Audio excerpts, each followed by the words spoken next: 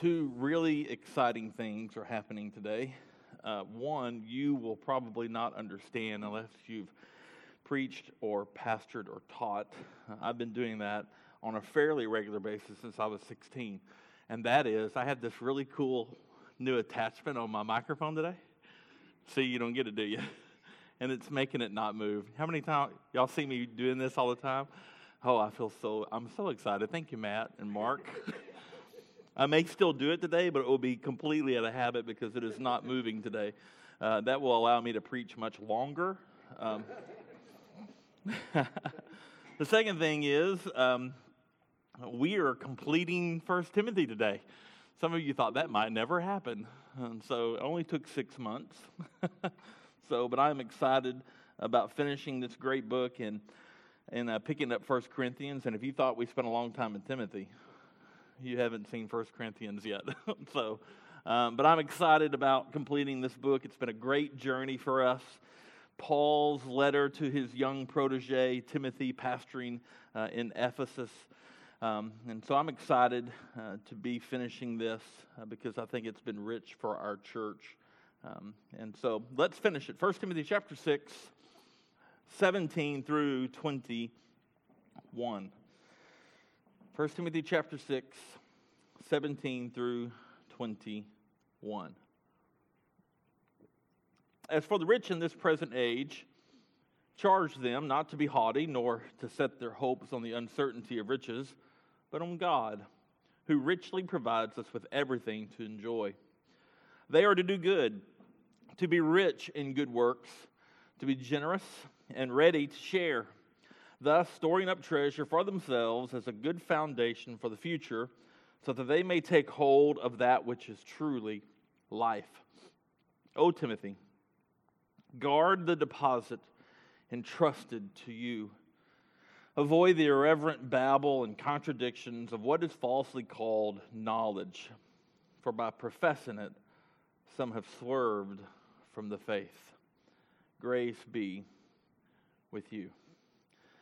I love the Bible. I love reading the Bible, and I love learning more about the Bible. And this is what I affectionately call a Columbo moment for Paul. Now, those of you who are probably under the age of 40 may not get the Columbo moment, but I grew up with my mother watching lots of police shows, and one of those was Columbo. And if you remember Columbo doing his investigations, he would finish and he would turn around to walk away, and then he would say, "Oh, one more thing." And I can't help but see that as Paul's moment here. Now, the Bible is inspired, but God uses human authors. And so there's personalities that we see in the writings of those who were inspired to write Scripture. And you can't help but after reading verse 16, after Paul describes our God and then finishes it with amen, that would not have been a great place to end the letter to Timothy. But it's almost like, and there are arguments about how this might have been done, Paul more than likely used a scribe, so he would speak and somebody would write this down, and then he would usually Paul would finish the last few sentences, we think, in his own hands. But nevertheless, it seems like he finished this and then went, "Oh, one more thing."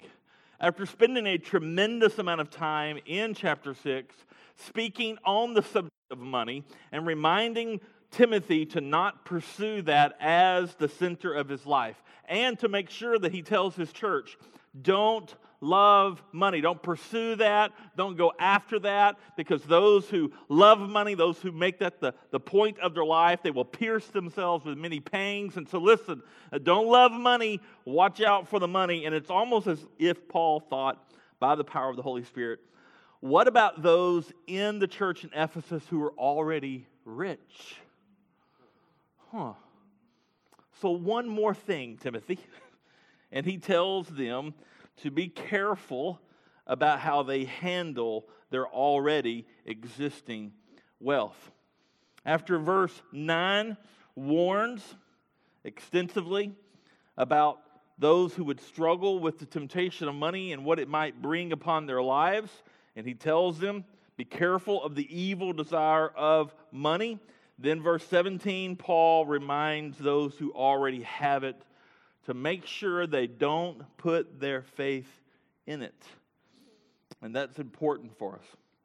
So because we have had this theme in Timothy that the Bible was written for you but not to you, so this letter written to Timothy, and yet we are able as believers to learn from it. I'm going to ask that if you're rich to please stand up. No, I'm just kidding. Don't. Not what I'm going to do. You could definitely take two angles here as a pastor.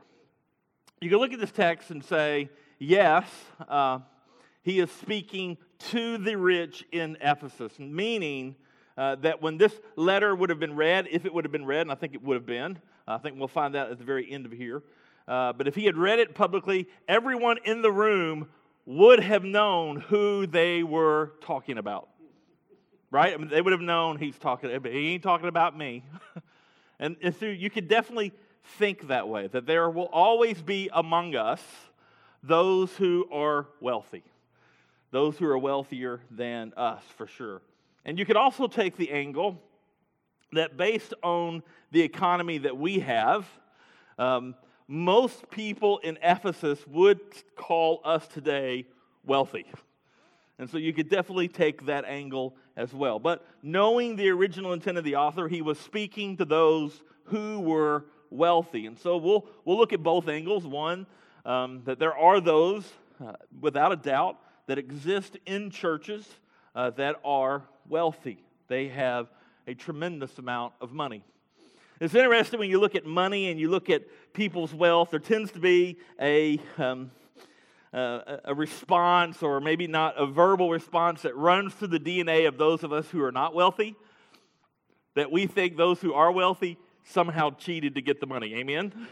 Like, I know how they got their money. They must have cheated somebody. And so I get that. I understand that. Having been someone myself who had a fairly large amount of money at one point in my life, and had a very successful company, I get the mentality of Christians who go from not having any money to suddenly having money, how you as Christians and how we as Christians struggle with that idea too. How much do we give away? How much do we keep? Can I really buy something that's really, really nice? Does that mean if I buy a brand new Suburban that's fully loaded, gosh, I hope nobody in here is driving a fully loaded Suburban, but if I buy a fully loaded Suburban, is it okay for me to do that? Or does that mean I have love of money? There are great difficulties for those who have money and love the Lord. It's a struggle for those, no doubt. And so Paul, being inspired by the Holy Spirit of God, wants to make sure he gives some very particular instructions to those who are wealthy. And it's summed up like this. If you're wealthy, you shouldn't give all your money away. Preferably to the pastor. No, it's not how the text reads. And what tends to happen in the church, even historically in some sense, is there is clearly a prosperity gospel. And that is that if you serve God and you love God and you follow God's commands, you then will be wealthy and healthy and things will go well for you. Unless you're a believing family who sent your son to Walmart in El Paso yesterday to get milk. Prosperity gospel doesn't work out well there, does it? And then on the other end of the pendulum, there is a poverty gospel. And that is, if we truly love God, if we truly care about the kingdom of God, then we will divest ourselves of any worldly possessions. And both of those ideas make it think like, or it makes us think like this, that in the way I become holy is to get rid or gain things. And that's not true. God is always looking at the hearts of people. And outside of the rich young ruler, even in some ways Luke 12, which I can work on Luke 12, but the rich young ruler is told to get rid of all he has and give to the poor.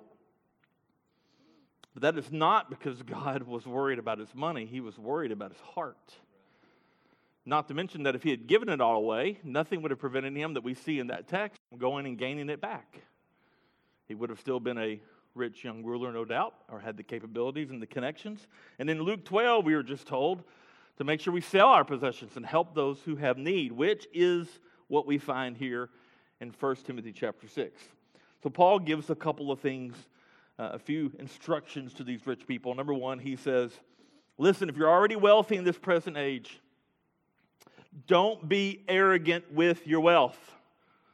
Don't be proud of it. Don't flaunt that. Don't be, in some words, the Greek means high-minded. Don't think that because you have wealth that you are somehow better than those around you, because that is not a person who is gospel-centered. Then he tells them, do not set your hope on the uncertainty of riches. Boy, if you could take my father and I to eat, we would make you pay for it, but we would go with you. We would tell you the story of my company and how fast things can go away. I don't care how successful you are right now or how much money you have. If your hope is in riches, that can vanish in the blink of an eye. So don't put your hope there. And then Paul, make sure Timothy understands, as we have learned with Paul, don't do this, but instead do this. So don't set your hope on riches. Instead, set your hope on God. And then he tells the rich, make sure that you do good.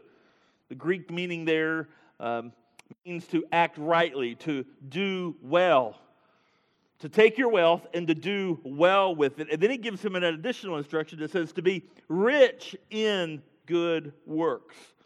Literally means to be abundant in good deeds. No doubt that many of you in here who are not wealthy have found yourself with relationships to people who are going through a difficult time in which you knew financial help would change their life a lot. But you found yourself not able to help them.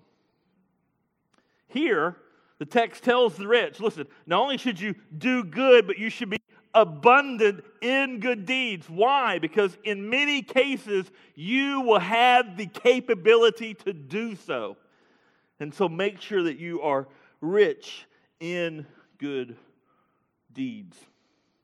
Now, don't think, this may get me in trouble with some people. Maybe Lucas might throw something at me.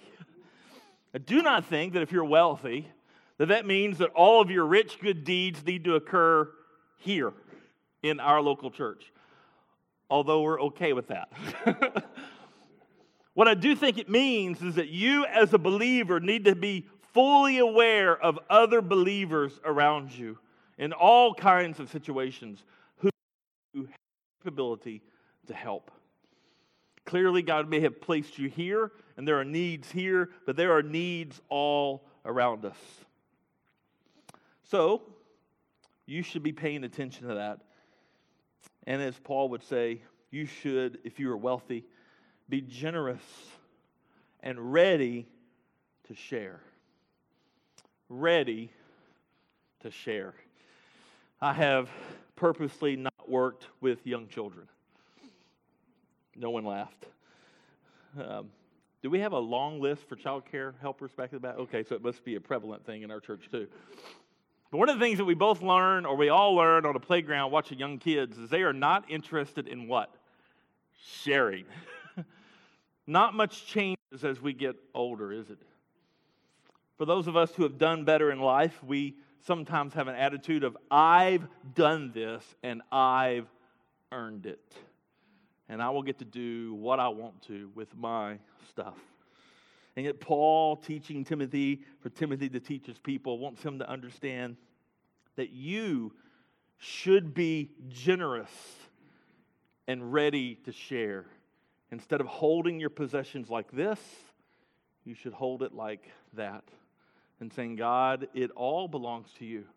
And I am ready to share. So as we said, not all of us in here are rich, I would imagine. Most of us in here probably don't feel rich. But as I said, compared to many in the world, we are financially blessed. if you feel financial stress in your life, more than likely, it is because of our own doing. Amen? It is because we wanted things that we actually couldn't afford, but we had the ability to go get them anyway, and then later on we're like, man, I wish I would have never bought that. But by and large, if we would be people who would live disciplined lives financially, we would have the capability in America to do a lot more than just pray for people who are going through financial struggles. We could actually be generous and ready to help. What's the end result of this kind of attitude for the wealthy? And I would say for all, but in particular to Paul's point here, to those who are rich. He says it in verse 19, to be generous and ready to share, thus storing up treasures for themselves as a good foundation for the future. This idea that you, being generous and being ready to share your wealth, are actually building up something better in the future. It is an eternal view of how you use your wealth instead of what we usually think is, and that is a very quick, temporary gratification of our wealth. In Luke 12, we heard the elder reading today, it says this, Jesus, take care and be on your guard against all covetousness, for one's life does not consist in the abundance of his possessions. There's not many more anti-American dream verses in the Bible, but that one. We are taught, go get everything, and in that you will find meaning to life. And Jesus is saying that is not true. If you spend your life living to get your possessions, if that's where you center your life, if everything you think about is how do I get more, and how do I have more things, and how do I position myself so I can make more and get more, you need to be well aware that the Bible teaches that is sinful. And it is possible that you could actually live your entire life without actually having lived. Because Jesus says, your life does not consist in the abundance of possessions. And Paul tells Timothy to tell the wealthy, that those of us who have the ability to have money and have possessions, that we should be generous. And in doing so, we will be able to take hold of what is truly life. So if life is not contained in having possessions, and if taking hold of what really is life is to be generous and ready to share, then that is a major calibration for those of us who live in a country that is all about stuff. And then he shifts in verse 20. He shifts, and you can hear Paul's tenderness to his young protege, his son in the faith. Oh, Timothy. You can almost see Timothy's eyes light up when he reads this, as he hears his mentor's voice on paper. Oh, Timothy, guard the deposit entrusted to you. This term is a banking term, clearly. It is used 3 different times in the pastoral letters for the gospel. In fact, on 2 different occasions, here and in 2 Timothy 2:12, Paul charges Timothy to do this same thing, to guard the deposit entrusted to him. And so what is this deposit? No doubt it is the gospel. It is the good news. The good news that Timothy has believed. The good news that Timothy is now proclaiming. That is something that has been entrusted to him. And I think in some ways, and I may be going out on a small limb here, only because I didn't find any other commentators who said this. But I think in some ways, I think Paul is also speaking to his own work with Timothy. Timothy, guard what I have entrusted. Guard what's been entrusted to you. We have put a lot in you. We have trained you. We have encouraged you. We have charged you. And now I think he reminds him in the letter of this task of guarding this treasure that has been entrusted to him. I've tried to find a good illustration for this, and the only one I've come up with is one that's probably anti-everything I've already taught, but I'm going to use it anyway. So have you ever thought what would happen if you actually won the lottery? Most of us, this shows my weird mind, most of us are thinking about what we would buy. Here's where the old cop goes to. How do you get that ticket from here to Austin? Like, what if you went on a Saturday and they don't open till Monday? Like, you have to physically take the ticket down there. Like, do you put that like in a firebox? Do you like hire some guards? Or do you just put that up on your dash and drive down the road? What do you do with that ticket? But has anyone else ever thought of that? It's just me in it. So I'm thinking to myself, first thing I'm going to do is I'm going to obviously call an attorney, call my whichever brothers I really like the most and let them know. I'm just kidding, both of my brothers, maybe my parents. I'd call my parents. And we would like have a meeting, and then we'd like come up with a rotation to secure that ticket. And I think we'd buy like one of those fireproof boxes. But I think if it wasn't see-through, wouldn't you like open it every 5 minutes to see if it's still there? Or is that just the OCD in me? You would open it, make sure it's still there, and then some of y'all are giving me evil looks. It's okay to talk. I'm not implying that we should go buy lottery tickets. Jeez.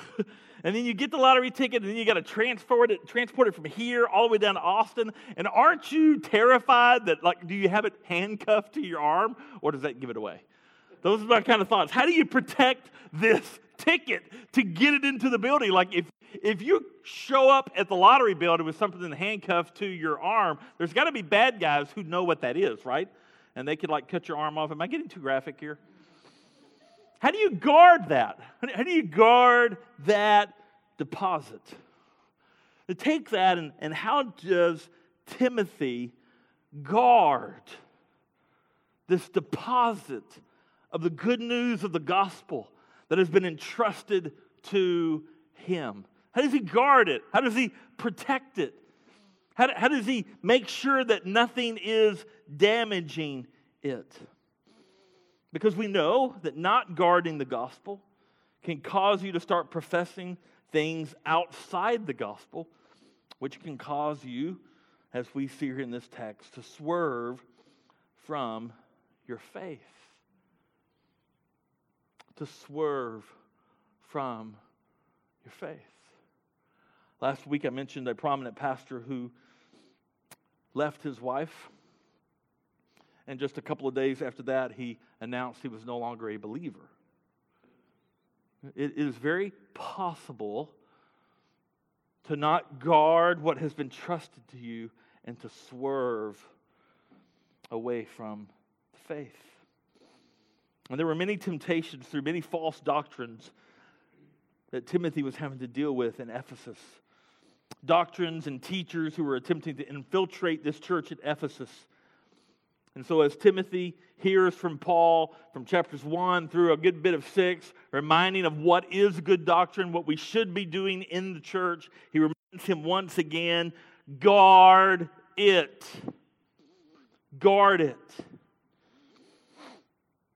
John Stott, theologian, outstanding theologian, in his introduction to his commentary on 2 Timothy, in regarding this idea of Timothy guarding the deposit, says this: the church of our day urgently needs to heed the message of the second letter of Paul to Timothy.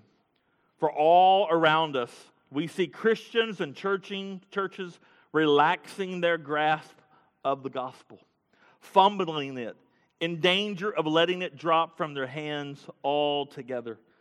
A new generation of young Timothys is needed who will guard the sacred deposit of the gospel, who are determined to proclaim it and are prepared to suffer for it, and who will pass it on pure and uncorrupted to the generation which in due course will rise up to follow them. We as a church, you as an individual believer, me as a pastor and elder, and our elders in this church, we need to guard the deposit entrusted to us. We have to be on guard with all the little things that can infiltrate in our church, which may sound good, but are not gospel. They may even, in some ways, in our minds, be helpful, but it's not in the Bible. And we need to guard the gospel, to be protective of the truth of God's word. And so in keeping with that idea, Paul warns Timothy one more time. Avoid the irreverent babble. That's in the Bible. Avoid the irreverent babble and contradictions of what is falsely called knowledge. For by professing it, some have swerved from the faith.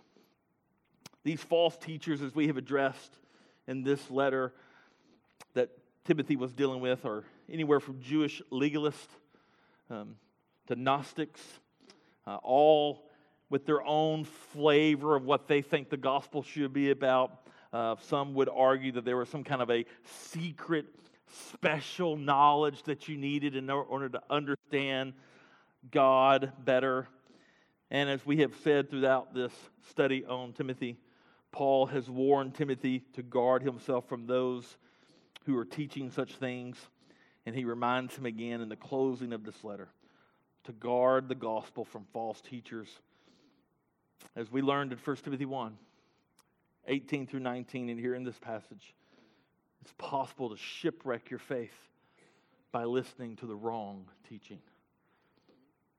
I would tell you that by and large, the church needs to be a little bit more narrow on some of the things that we allow to be taught.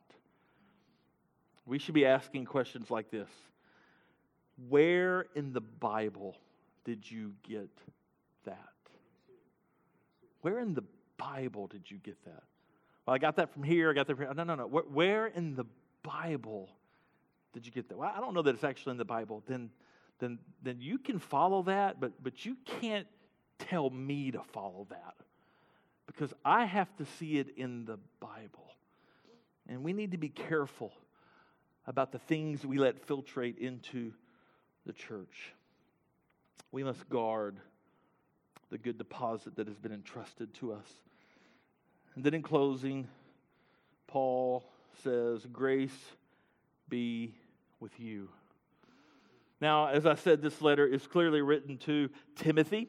It is to Timothy, but for us.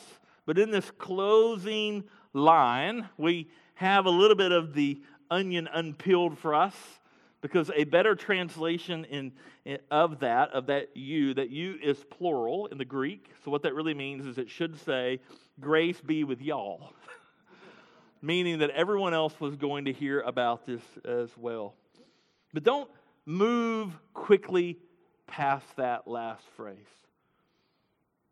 After all the stuff that Paul has laid upon Timothy in these 6 chapters, which Timothy would have just read as a letter, we see it as chapters. He would have seen it as a letter. After all of the deep things that Paul has laid out for Timothy, and all the things that Paul has asked Timothy to tell his church, he ends it with, grace be with y'all. Good definition of grace is God's favor toward the unworthy. Some might call it unmerited favor. But God has shown believers favor. We can debate different theological ideas, and we can draw up our lines, and we can have our opinions. But I hope we never get over the fact that we are unworthy of God's favor. God looked upon you, believer, and said, I want that one. Unwanted people who were in rebellion toward God. You may say to me, Jason, tell me more about how God has shown us favor. I am so glad you asked. He has shown us favor by this very gospel that Paul was telling Timothy to guard. That you, unworthy, undeserving of God's love, You who, if left to your own devices, would have run as far away from God as you possibly could. You would have never come to God. And in your rebellion to God, while you were sinning, God loved you. And His great love sent Christ to the cross, that He would take your punishment that you richly deserved. And you who believe, God would take your sin and you would get Christ's righteousness. What they call the great exchange. That's a great exchange. I'll give you everything that makes me unworthy. And Christ says, I will give you my righteousness. For those who come to know Christ, that is what awaits us. People would say, well, how do I come to know Christ? How do I become a believer? And boy, in East Texas, we have jacked that up. Repeat this prayer, say this, sign this card. That is totally foreign to the Bible. It is totally foreign to the Bible. Here's what the Bible would say. Repent and believe. Repent and believe. People say, well, how do we know if I didn't repeat a certain set of words, and if I didn't put a date in the back of my Bible of when I did this, how do I know I'm really a believer? Because your life will never be the same again. Not perfect, but forever altered by the God of the universe. As Keith comes to sing, I hope that we have basked in the glory of 1 Timothy. So much great instruction from Paul to his young protege about how we should live our lives, how the gospel matters, how false doctrine is there and is attempting to invade all the time, and that we need to guard it. Got to be careful as a church. Hey, look, we're going to celebrate 3 years as a brand new church in September. We got to guard it. We had a handful of people. We got a lot more now. I think last week somebody said we had like 83 people here. That may not be a big deal to you, but it was a big deal when you had 11. Remember that, Chad and April? Just a handful of people. If the flu went through our church, we'd cancel service because there was no one left to go. But it's no less important for us. In fact, in many ways, it's more important that we guard the gospel. That what comes from this pulpit is not my opinion, or if it is, I clearly say so, but that what comes from this pulpit is the Word of God. And that's Paul's overwhelming instruction to Timothy. Guard the gospel from the false doctrines and false teachers that want to invade. And may we as a church be willing to do that. And may we live for the gospel and not for all the other things that this world thinks we should live for. Let me pray for us, and then we'll have an opportunity to worship some, and I'll come back up and give us a benediction. Lord Jesus, you have been incredibly good to us. Thank you for the favor that has been shown believers. Lord, I've been in church too long. I've forgotten what it really means to have unmerited favor poured upon me. Grace is a word that I have become too familiar with, but I have not let it completely sink into my DNA. So I pray, Lord, that for this day, for the many more to come, the people in our church, myself included, that we would never stop being amazed that grace is for us. We love you, Lord. Help us to walk lives worthy of the gospel. And help our church guard it, Lord. In your name we pray.